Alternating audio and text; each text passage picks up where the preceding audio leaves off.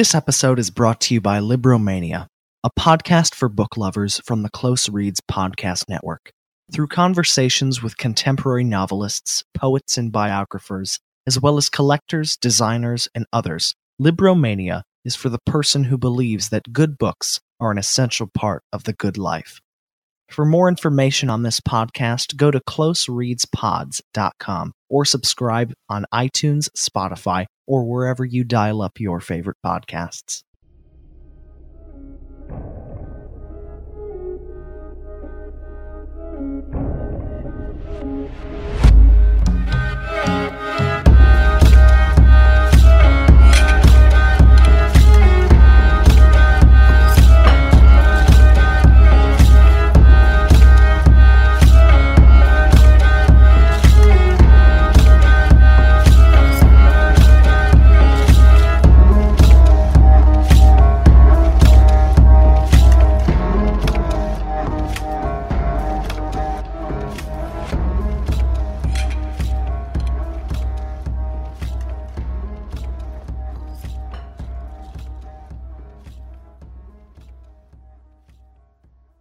Hello and welcome to the History of Vikings. Today we'll be discussing the Danelaw, the name which was given to those portions of England in which the Vikings or Danes ruled.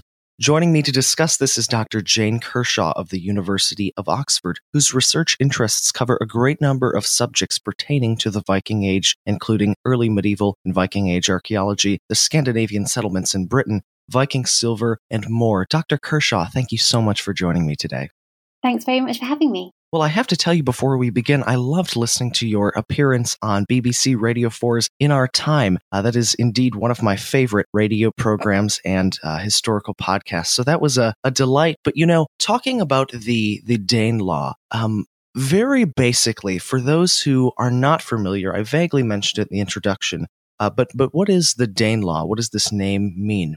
Well, the way it's used today by historians and archaeologists is mainly a geographic term to describe the area of England that was lived in and ruled by the Danes in the late 9th and 10th century. And this is a geographic area that we know quite a lot about because there's a treaty between Alfred and the Viking leader Guthrum, which divides up the land. So we think of the Danelaw as an area northwest of a line stretching from London, then diagonally northwest towards Chester. So everything to the north of that is Danelaw, and to the south is English England. But how it's used at the time is actually a bit different.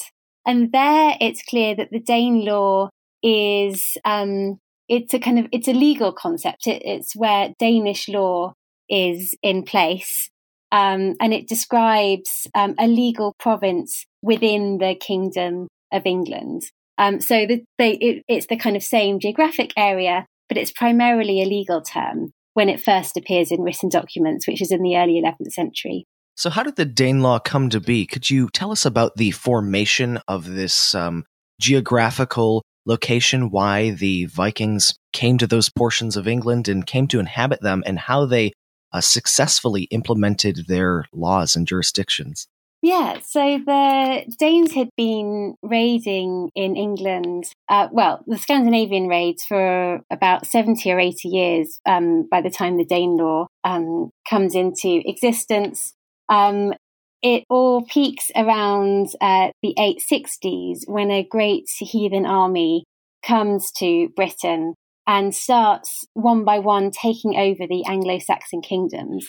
So they take over East Anglia, they move up into York, take over Northumbria, and also Mercia, and they install puppet rulers in their place. They don't manage to take over Wessex, which is ruled by Alfred the Great. So that's the last kind of standing English kingdom. For those listeners who watch The Last Kingdom is Alfred's Kingdom of Wessex. So through military might, they take over these areas, probably installing puppet rulers in their place while they're still out campaigning. And then in the 870s, they start to settle down. We have these references in the Anglo-Saxon Chronicle that say they shared out the land and proceeded to plough and to support themselves. So they move from being a raiding army to settling and to farming, sustaining their way of life. One of their last great battles is with Alfred the Great at Edington in Wiltshire.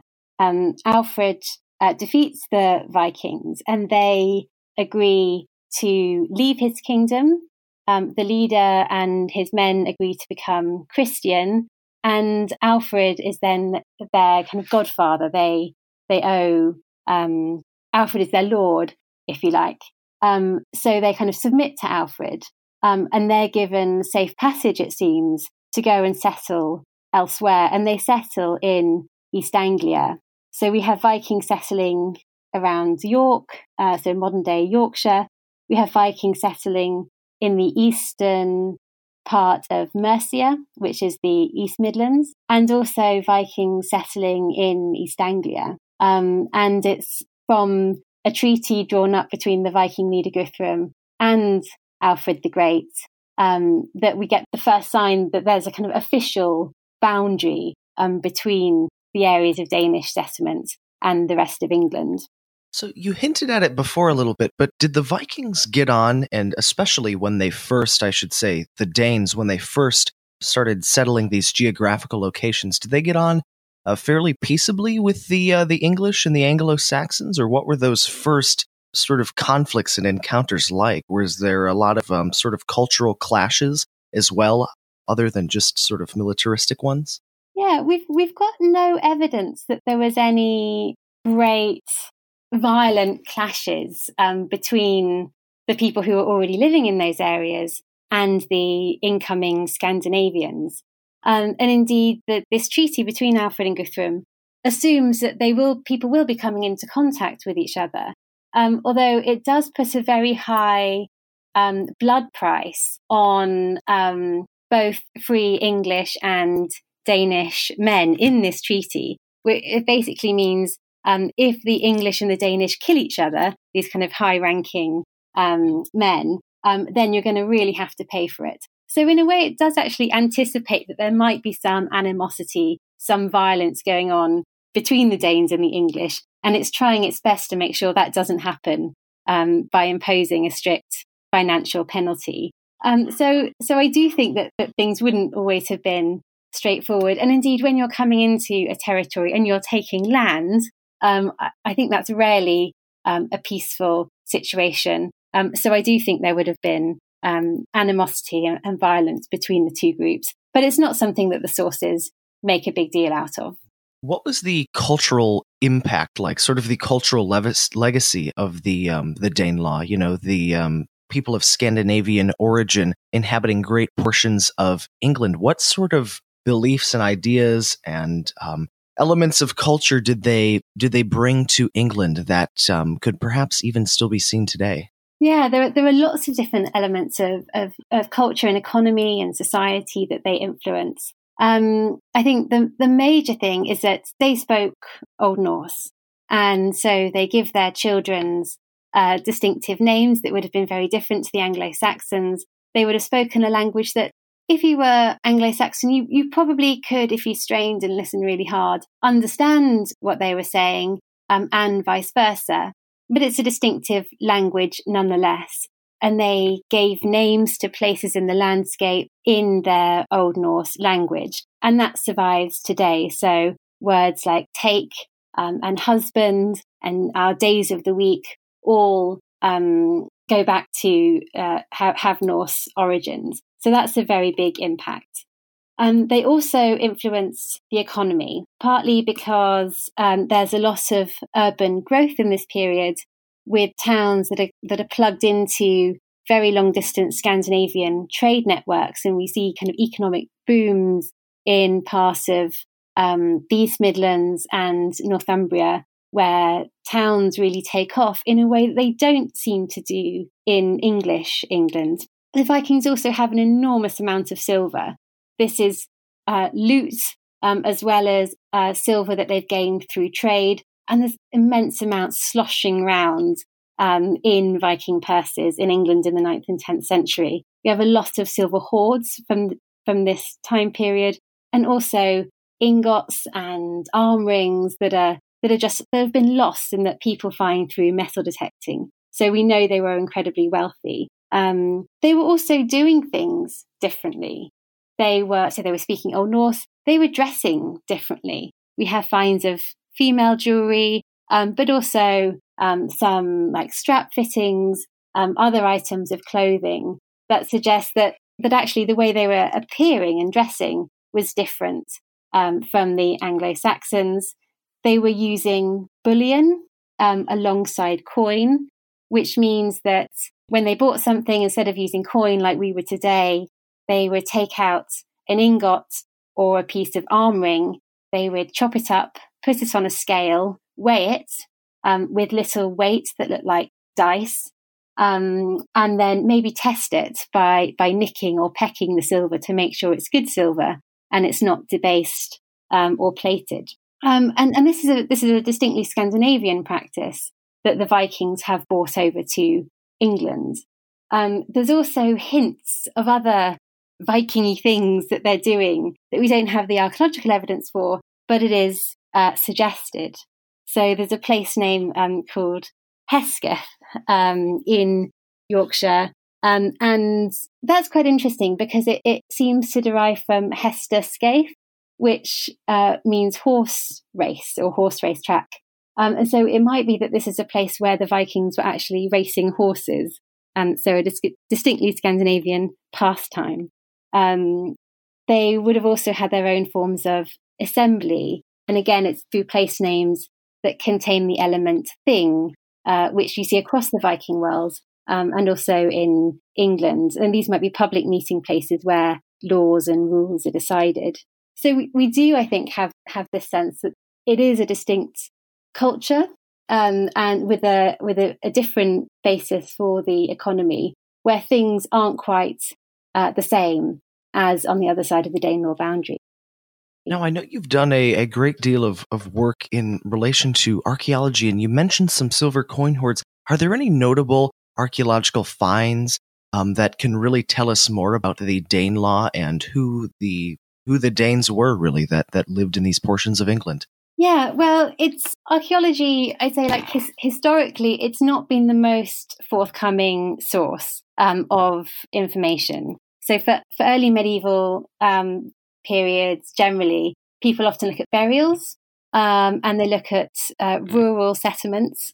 And we don't have any certain rural settlement from the Danelaw that you can say 100% is a Viking settlement. And this probably reflects the fact that the Vikings aren't building their houses in a distinctly Scandinavian manner. They're not building long houses, probably because the climate doesn't require it. And the other thing people look at are burials. And there's a scatter of so-called Scandinavian burials, which can mean a huge variety of things, but that's normally taken to mean cremation or burial with grave goods, because both these things are not typically done by the Anglo-Saxons at the time. And there's a handful of these, but we don't have very many. So what we do have a lot of increasingly is metal detector finds. And I think it's these that kind of give us a flavour of what's going on in the countryside. So not necessarily in the towns, because metal detecting doesn't take place in urban environments. But in the countryside, this is where we find the silver and the weights. This is where we find the Scandinavian jewellery. We find things like Thor's hammers and Valkyrie pendants, things probably worn by the first generation of Scandinavian settlers that reveal that they were not Christian when they arrived in England, but were pagans. They had a pre-Christian Norse religion. And this, I think, is something that, because it's very personal, it would have been worn. It gives us an indication of Norse belief. We also find sculpture, especially in the north of the Danelaw. And this is something, it's a bit later than the other aspects of archaeology. It's probably from the 10th century. And this is sculptures that they put up after they do convert to Christianity, and they decorate them with Norse artwork. So we get things in styles that are called Bora and Yelling. Sometimes they show Norse mythology, sometimes Norse legends. Other times they depict warriors with their swords and their armor, and it's this. So they're like depicting secular images of themselves on these stone sculptures, which are probably put up as grave markers. So they indicate where these people are buried. So there's a range of archaeological data, but for me, it's the small finds that really show us the intimate detail of their lives. Now, how are we to think of the Danelaw and the Danes living there? I mean, are these sort of Vikings unified under one single banner? Are these people who came to England from Scandinavia in sort of one sweep of immigration, or are these people who are migrating to England over a period of time from many different places within Scandinavia? Yeah, it's interesting because the historical sources will tend to say Danes as if everyone is from Viking Age Denmark, which isn't just modern day Denmark, but includes southern Sweden, southern Norway, and North Germany as well. I see it as, I think there's assessment by the Viking Great Army, which is in itself lots of different bands of Vikings, probably quite dispersed geographically, coming together, joining up for the purpose of campaigning and then settling. And it is noteworthy that when they settle the land, they do split off. So one group goes to Northumbria, one group goes into East Anglia and Cambridge. And so you get this sense that they were separate at the beginning, and they at the end they dissolve into these separate groups. Whether that has a regional geographic grouping is quite interesting. And then there's a second later settlement, which I think is based on families, because we have evidence for female Scandinavian jewellery. And I think this happens mostly in the late 9th and 10th centuries. It probably emanates mostly from southern Scandinavia, because the styles of the metalwork we have are really strongly correlated with southern Scandinavia and not, for instance, eastern Sweden. So it does seem to me that that's where the bulk of the evidence of the ties are, although there's probably a smaller element from a wider geographic area. But it's also clear that that's not the end of settlement. It's not that there's a migration event that's a once and for all event. Migration continues through the 10th century, and indeed we get later dress items coming through. We also have dirhams, which are Islamic silver coins, which are terrific for archaeologists because they have a date on them, so we know when they were minted. And we have coins, I think the latest coin is 929, 930, that's found in the Yorkshire Wolds. And this is something that was minted in Uzbekistan. And so it's not, it's going to take a few years to get to Yorkshire.